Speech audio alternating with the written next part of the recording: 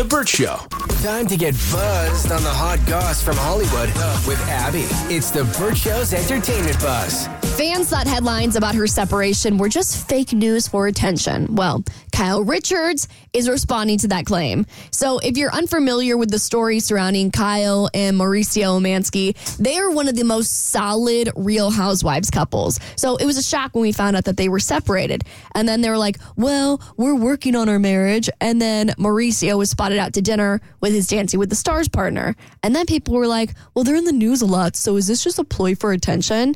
Well, Kyle went on Bravo's Hot Mic podcast and said that's one of the dumbest things she's heard since joining the Real Housewives cast. What human being would create a story like this? For no offense, Alex, I love you and everybody for the show, with the show, but who would do that for ratings? Put their family through this?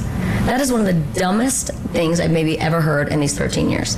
I'm going to pretend that I'm separated and torture my children so that people tune in. I mean, it's just the dumbest thing I've ever heard.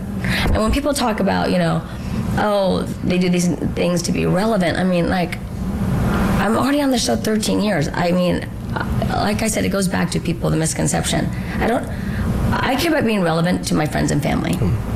Yes, I'm on television, and but I'm good. I'm not looking to be more relevant. Like, I think this goes with the territory of reality TV shows. When you sign up for them, you just automatically, we know that a lot of the plot lines are made up. This is what you sign up for. People are going to be curious if you're just doing this to get attention or not. Now, from having been a Real Housewives fanatic back in the day, I finally had to recognize my addiction, and I gave them up some years ago. Hi, Kristen. Hi.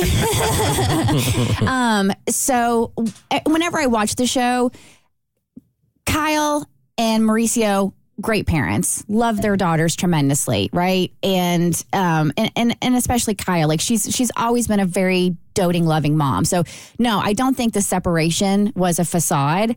I can't help but wonder, with Mauricio being on Dancing with the Stars, do I think they're legitimately separated? Yes. Do I think there was really something going on between him and his professional dancer? That I don't know. But yeah, I think she's 100% right. Like, that would be such a low gross move to put your family through that. Granted, most of her daughters are older, but she still has a younger one.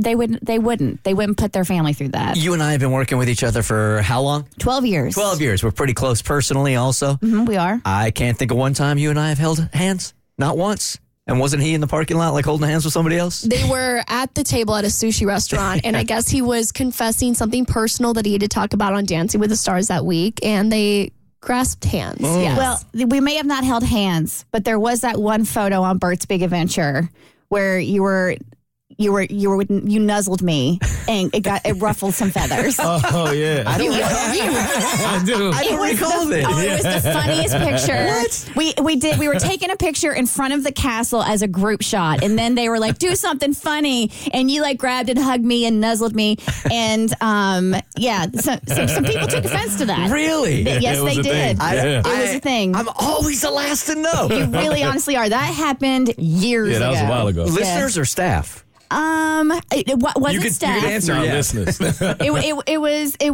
It was listeners and somebody else. Okay. Really? Yeah. Huh. Yeah. Not entirely shocked. Yeah, I think this just goes to show how people are losing trust in reality TV. They're realizing not all of the storylines are actually reality. So I think when they see headlines like this, they're immediately going, oh, this is fake. This is to set up the next season. So It makes sense, but it's also kind of dumb.